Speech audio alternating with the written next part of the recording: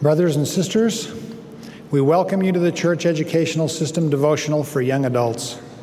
This broadcast is originating from the Marriott Center on Brigham Young University campus in Provo, Utah.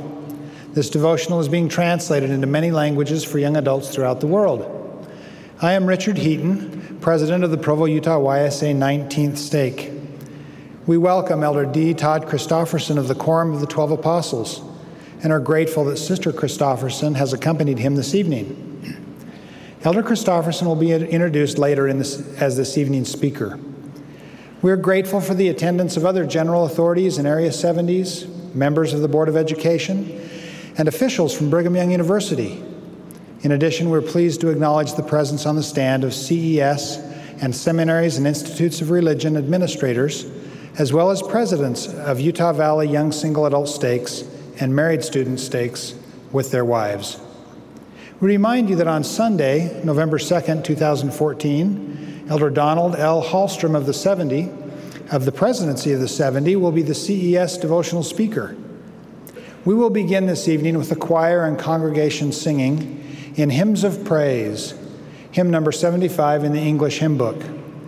We appreciate the assistance of Sister Robin Johnson of the Kolob YSA Ward, who will conduct the music, and Sherry Peterson of the Spring Creek 2nd Ward as our accompanist. After the hymn, Tracy Bounds from the Spring Creek YSA Ward will offer the invocation.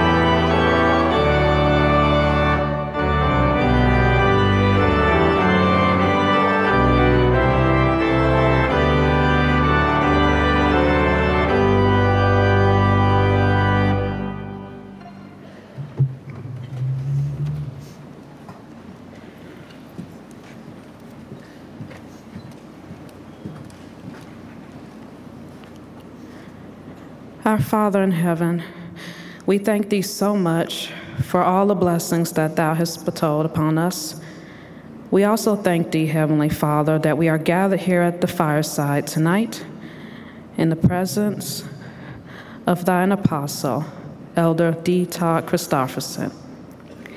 Heavenly Father, we ask thee to please bless us with open hearts, that we may feel thy spirit this evening, that we may be filled with thy presence as we hear the words of Elder Christofferson, the words that you will have him speak to us this evening. Heavenly Father, we humbly bow before thee in humble gratitude for all that thou hast given us, for everything that thou does for us each day. We love thee so much, Heavenly Father. We thank thee for this church. We thank thee for the gospel of Jesus Christ. We thank thee for thy Son, Jesus Christ, our Savior and Redeemer, and for his sacrifice on our behalf, for his love, and for his example. Heavenly Father, words cannot fully express how we feel about thee and how much we love thee.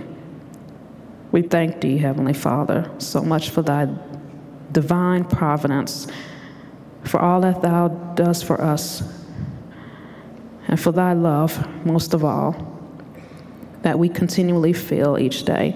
And we ask thee to please bless us to feel thy love even now as we gather here humbly to be fed thy word and to feel of thy presence. We ask that we may feel thy presence, Heavenly Father. We love thee so very much, Heavenly Father. Thank thee so much for all that thou does for us each day. Thank thee for giving us thy Son. And we say this in humble gratitude, Heavenly Father, and we shout praises unto thee even this evening. In the name of thy Son, Jesus Christ, our Savior and Redeemer. Amen.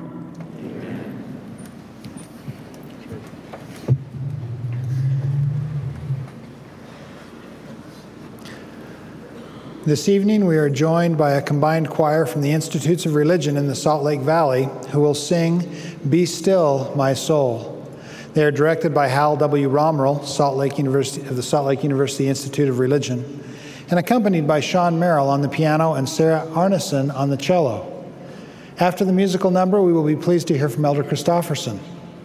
At the conclusion of Elder Christofferson's remarks, the choir will sing, "God Be With You Till We Meet Again." They will be directed by Brother Romerl and accompanied on the organ by Brother Merrill. The benediction will then be offered by Jose Arroyo from the Provo City First YSA Ward. It is my privilege to introduce tonight's speaker. Elder D. Todd Christofferson was called to the Quorum of the 12 Apostles of the Church of Jesus Christ of Latter-day Saints on April 5th, 2008. At the time of his call, he was serving in the presidency of the 70. During his tenure in the presidency of the 70, Elder Christofferson had supervisory responsibility for the North America West, Northwest, and Southeast areas of the church. He also served as the executive director of the Family and Church History Department. Earlier, he was president of the Mexico South area of the church, resident in Mexico City. Prior to his call to serve as a full-time general authority, Elder Christofferson was Associate General Counsel of Nations Bank, now Bank of America, in Charlotte, North Carolina. Previously, he was Senior Vice President and General Counsel for Commerce Union Bank of Tennessee in Nashville, where he was also active in community affairs and interfaith organizations. From 1975 to 1980, Elder Christofferson practiced law in Washington, D.C., after serving as a law clerk to U.S. District Judge John J. Sirica, 1972 to 1974. The Pleasant Grove, Utah native graduated from high school in New Jersey and earned his bachelor's degree from Brigham Young University, where he was an Edwin S. Hinckley Scholar and served as Student Body Academics Vice President. He received his law degree from Duke University. Among other callings, he has served the church as a regional representative, stake president, and bishop. As a young man, he served as a missionary in Argentina. Elder Christofferson and his wife, Catherine Jacob Christofferson, are the parents of 5 children. The choir will now sing, "Be Still, My Soul."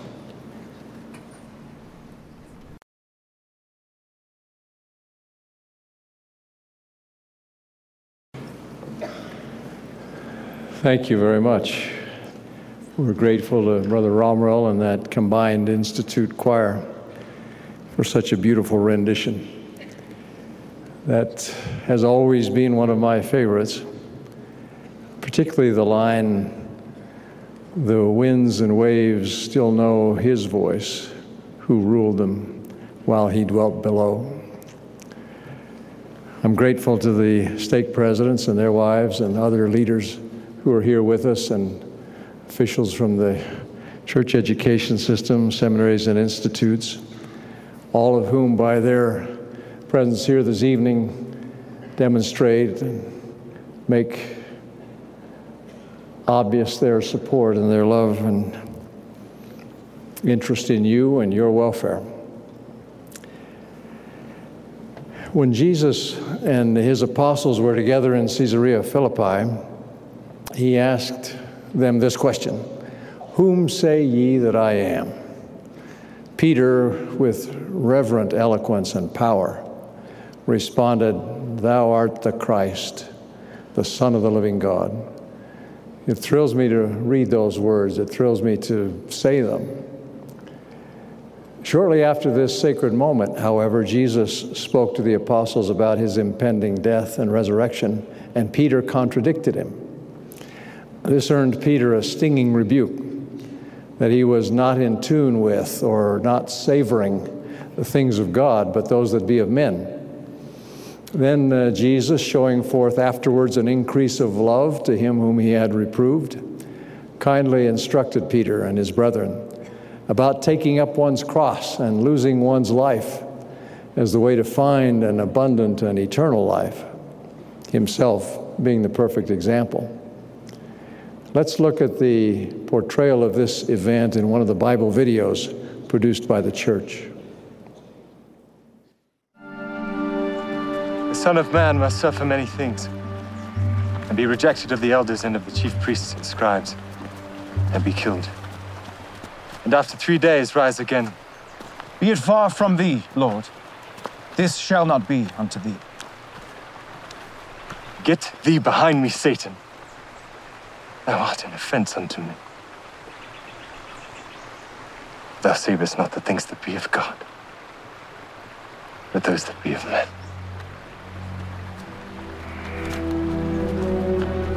If any man will come after me, let him deny himself, and take up his cross and follow me. For whosoever will save his life shall lose it. And whosoever will lose his life for my sake shall find it.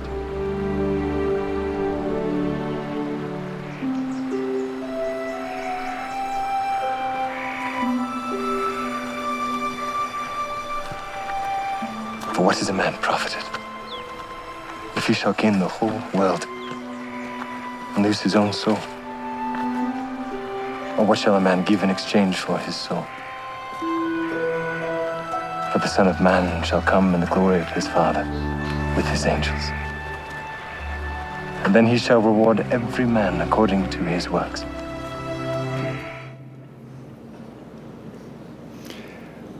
I want to talk to you about the Lord's seemingly paradoxical declaration that he that findeth his life shall lose it, and he that loseth his life for my sake shall find it.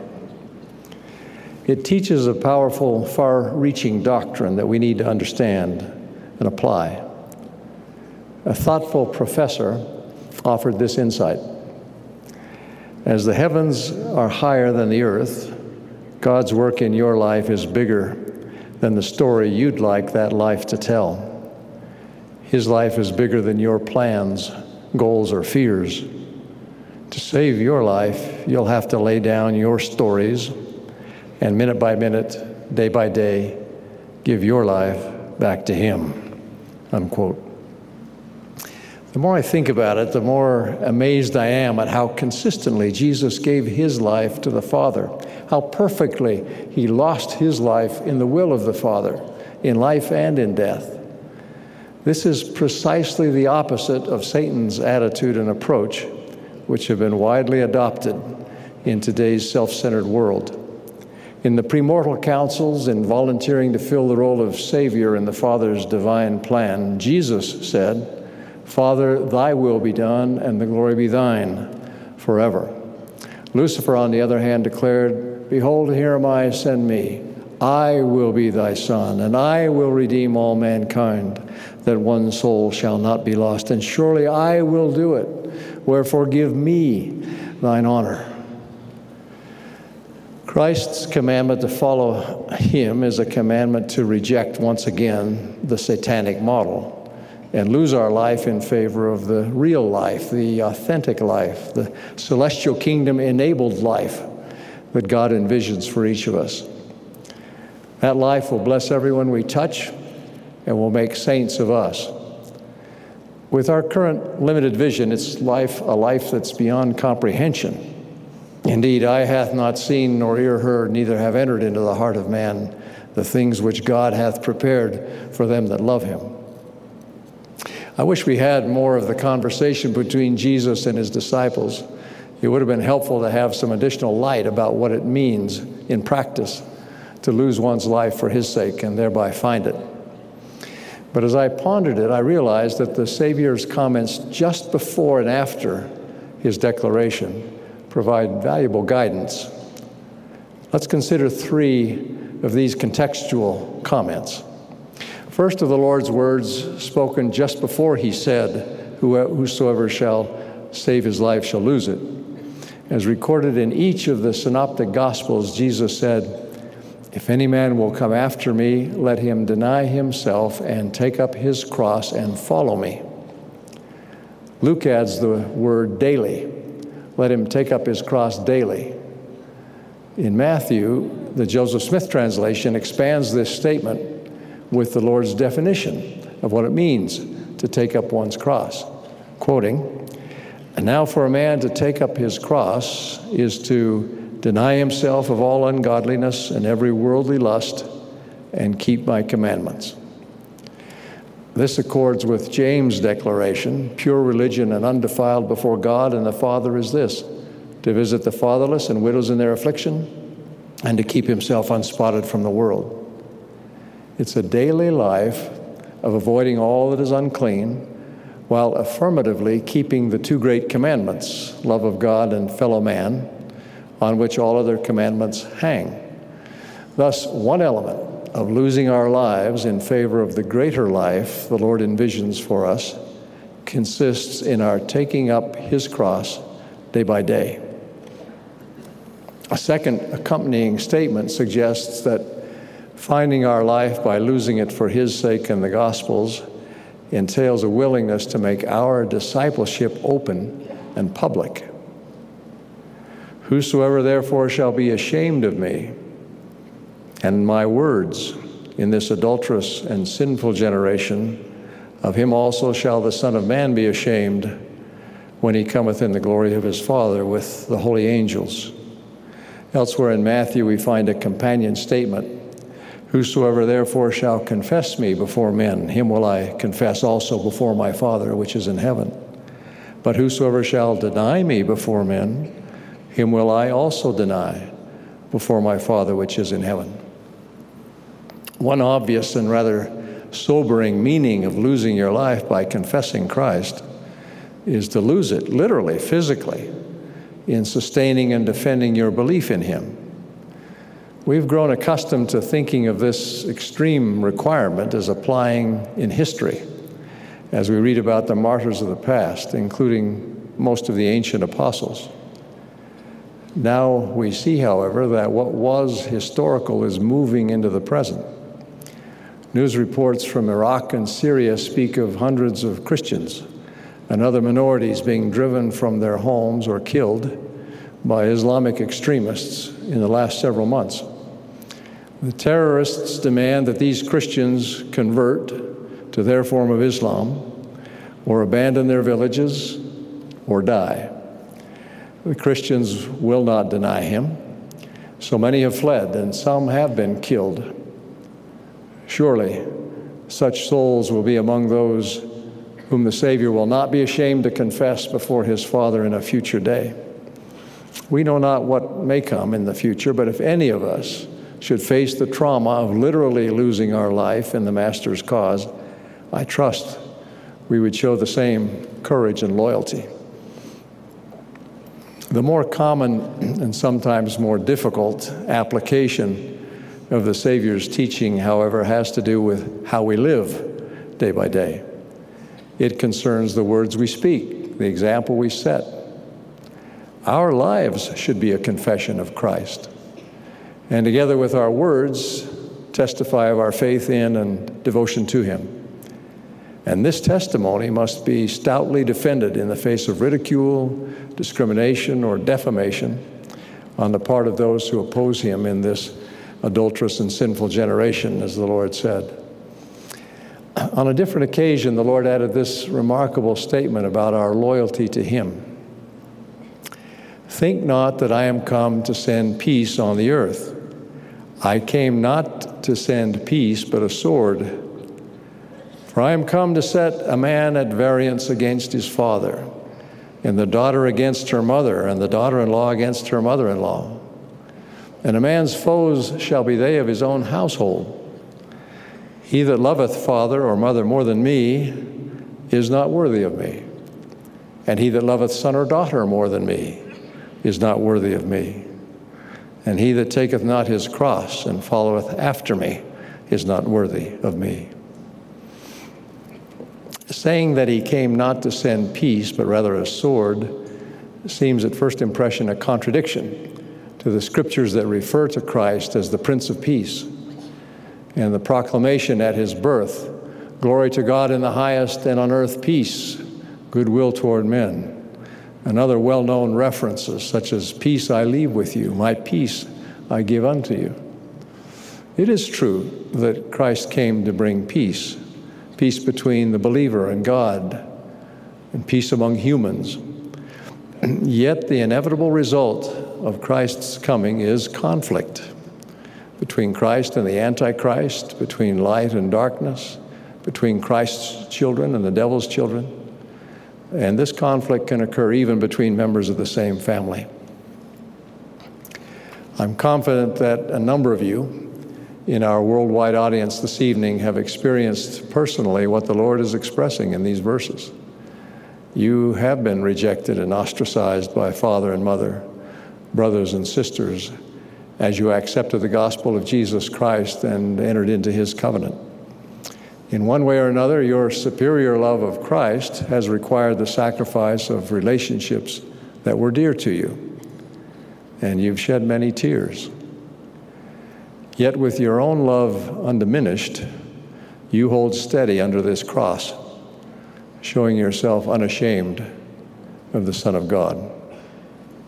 About 3 years ago, a member of the church shared a copy of the Book of Mormon with an Amish friend in Ohio. The friend began to read the book and could not put it down. For 3 days, he had no other desire but to read the Book of Mormon. He and his wife were baptized, and within 7 months, there were 3 Amish couples converted and baptized members of the church.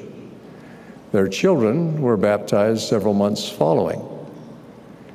These 3 families decided to remain in their community and continue their Amish lifestyle, even though they had left the Amish faith.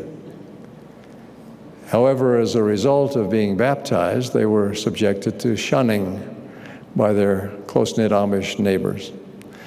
Shunning means that no one in their Amish community will talk to them, work with them, do business with them, or associate with them in any way. This includes not just friends, but family members, brothers and sisters, parents and grandparents. Initially, these Amish saints felt very alone and isolated, as even their children were subjected to shunning and removed from their Amish schools because their their baptism and membership in the Church of Jesus Christ of Latter-day Saints. Their children have endured shunning by grandparents and cousins and close neighbors. Even some of the older children of these Amish families who did not accept the gospel will not talk to or even acknowledge their parents. These families have struggled to recover from the social and economic effects of shunning, but they are succeeding. Their faith remains strong. The adversity and opposition of shunning has caused them to be steadfast and immovable. A year after being baptized, the families were sealed in the temple and continue faithfully attending the temple on a weekly basis. They found strength through receiving ordinances and entering into and honoring covenants. They're all active in their church group and continue searching for ways to share the light and knowledge of the gospel with their extended families and community through acts of kindness and service. Yes, the cost of joining the Church of Jesus Christ can be very high, but the admonition to prefer Christ above all others, even our closest family members, applies also to those who may have been born in the covenant. Many of us became members of the church without opposition, perhaps as children. The challenge we may confront is remaining loyal to the Savior and His church in the face of parents, in-laws, brothers or sisters, even children, whose conduct, beliefs, or choices make it impossible to support both Him and them. It's not a question of love. We can and must love one another as Jesus loves us. As He said, "By this shall all men know that ye are my disciples, if you have love one to another." But the Lord reminds us, "He that loveth father or mother more than me is not worthy of me, and he that loveth son or daughter more than me is not worthy of me." So although familial love continues, relationships may be interrupted, and according to the circumstances, even support or tolerance at times suspended for the sake of our higher love. And in reality, the best way to help those we love, the best way to love them, is to continue to put the Savior first. If we cast ourselves adrift from the Lord out of sympathy for loved ones who are suffering or distressed, then we lose the means by which we might have helped them.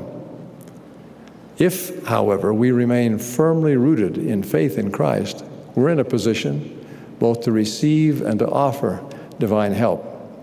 If, or I should say when the moment comes, that a beloved family member wants desperately to turn to the only true and lasting source of help, he or she will know whom to trust as a guide and a companion.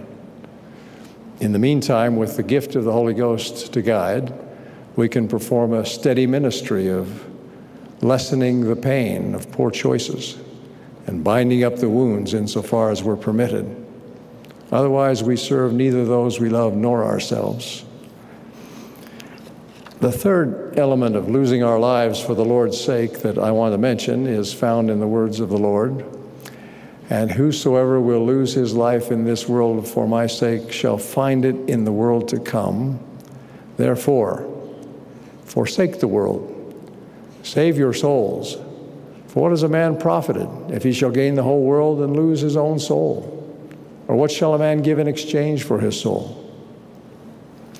As given in the Joseph Smith translation, it says, "For what doth it profit a man if he gain the whole world, and yet he receive him not whom God hath ordained?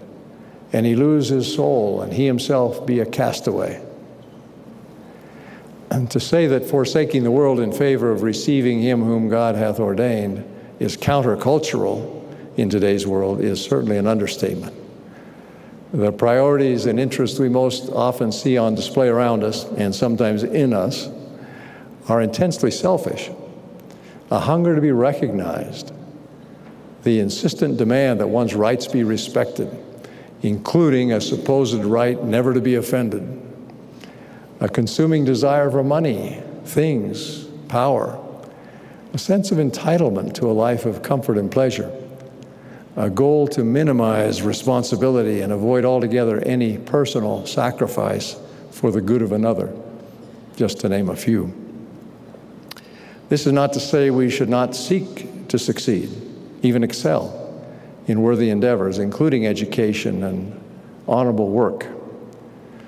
Earlier this year, Jed Rubenfeld and Amy Chua, who are husband and wife Yale Law School professors, published a book titled The Triple Package: How Three Unlikely Traits Explain the Rise and Fall of Cultural Groups in America. Their thesis is that some groups in America do better than others based on these three cultural traits described in the book. That give these groups an edge. Chua and Rubenfeld identify Mormons, Jews, Asians, West African immigrants, Indian Americans, and Cuban Americans as groups in America today that possess these traits. Comparing these groups with American society at large on measures such as income, academic accomplishment, corporate leadership, professional attainment, and other conventional metrics, Chua and Rubenfeld say, quote, "If there's one group in the U.S. today that's hitting it out of the park with conventional success, it's Mormons.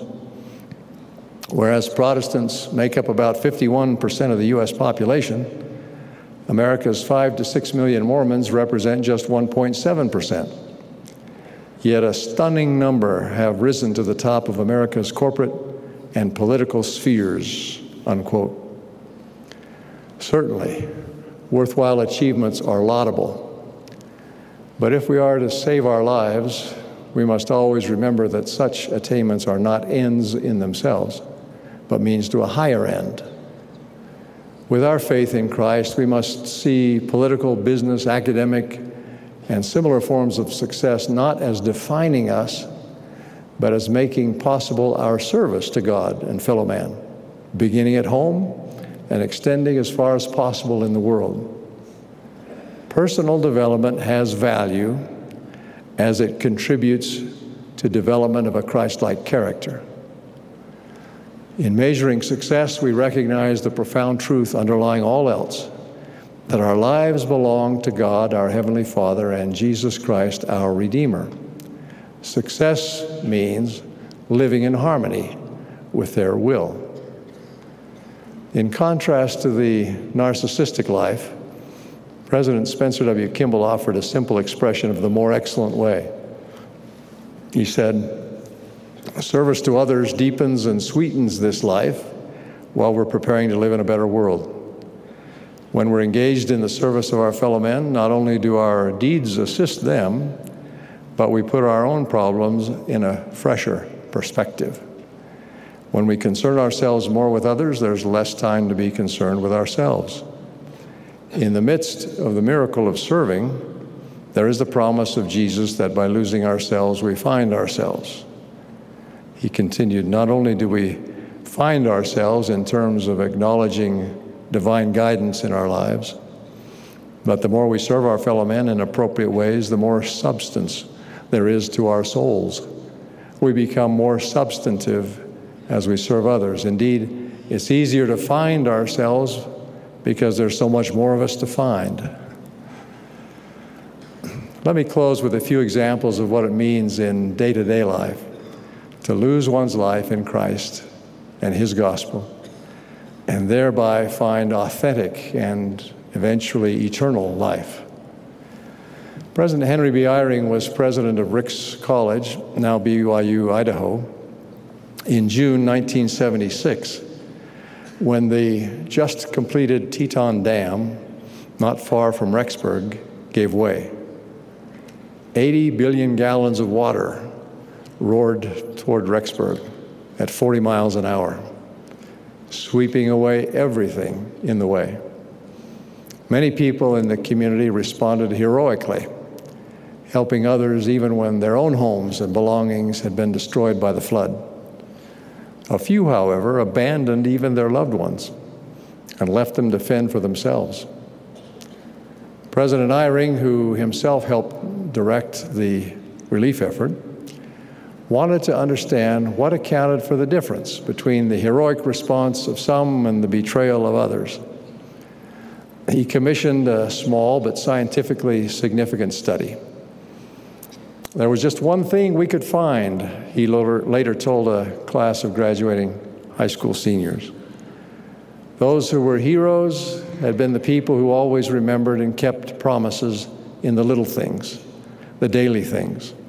A promise to stay after church, a church dinner to clean up, or to come to work on a Saturday project to help a neighbor. Those who deserted their families when it was hard had often deserted their obligations when it wasn't so tough. They had a pattern of failing to keep their word to do little things when the sacrifice to them would have been slight, and doing what they said they would do would have been easy. When the price was high, they could not pay it. Sister Christofferson and I had a friend we met during law school days, a member of our ward in Durham, North Carolina. She and her husband were an ideal young couple with small children. She was blessed with intelligence, attractiveness, a bright personality. Everyone admired and enjoyed being around her. Some 25 years later, however, when she was still in her 40s, she was stricken with an aggressive and incurable stomach cancer that also spread to her liver and lungs. Despite the shock and pain, as her life quickly drew to a close, she wrote these tender words to her family and friends, whom she so regretted having to leave. God's plan is divine and is going forth exactly as He planned. Since I am chosen to go through this trial, I know that it must be for my greatest good and highest joy. Already the spiritual blessings are flowing, and I feel before the end that I will experience all that I need to be prepared to meet my Savior. His power is on the earth. There are no mistakes. The trials are many and heavy at present. Everyone seems to be suffering from their own. Look to the Lord and receive His help. Accept those things that are yours, and the pain will be taken from you, and the peace will come.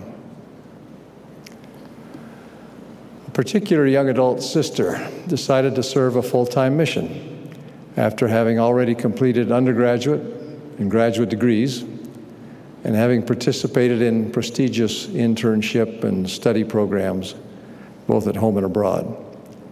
She had developed a capacity to connect with and relate to people from almost every belief system, political persuasion, and nationality.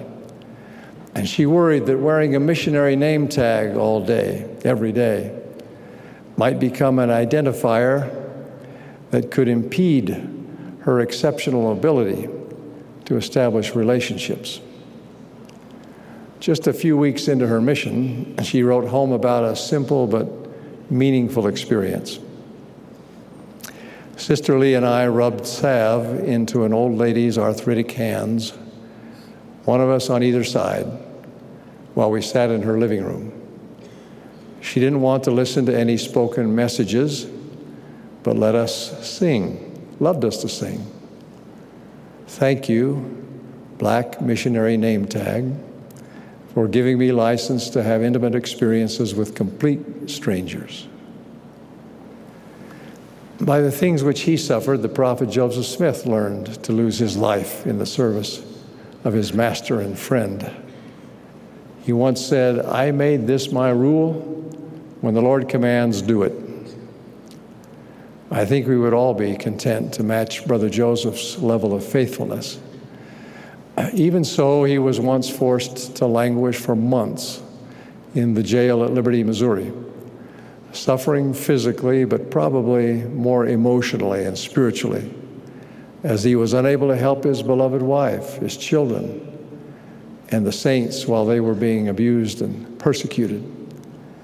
His revelations and direction had brought them to Missouri to establish Zion, and now they were being driven from their homes in winter across the entire state. Despite it all, in those conditions, in that jail, he composed an inspired letter to the church of the most elegant and uplifting prose parts of which now comprise sections 121, 122, and 123 of the Doctrine and Covenants, concluding with these words, "Let us cheerfully do all things that lie in our power, and then may we stand still with the utmost assurance to see the salvation of God and for his arm to be revealed." Of course, the greatest illustration of saving one's life by losing it is this: "O my Father, if this cup may not pass away from me except I drink it, thy will be done." In giving his life, Christ not only saved his own, he saved the lives of all of us. He made it possible for us to exchange what would otherwise have been an ultimately futile mortal life for eternal life. The theme of the Savior's life was, "I do always those things that please the Father." I pray that you'll make it your theme of your life. If you do, you'll save your life. My dear young friends, be content in all your striving and achieving to put his will first. Learn to want what he wants.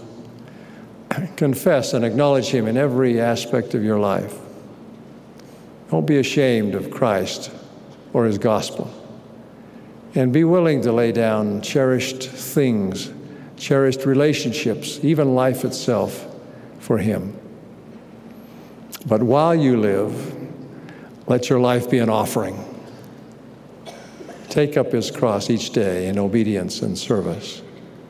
These are the implications and the fruits of our faith. In the name of Jesus Christ, amen.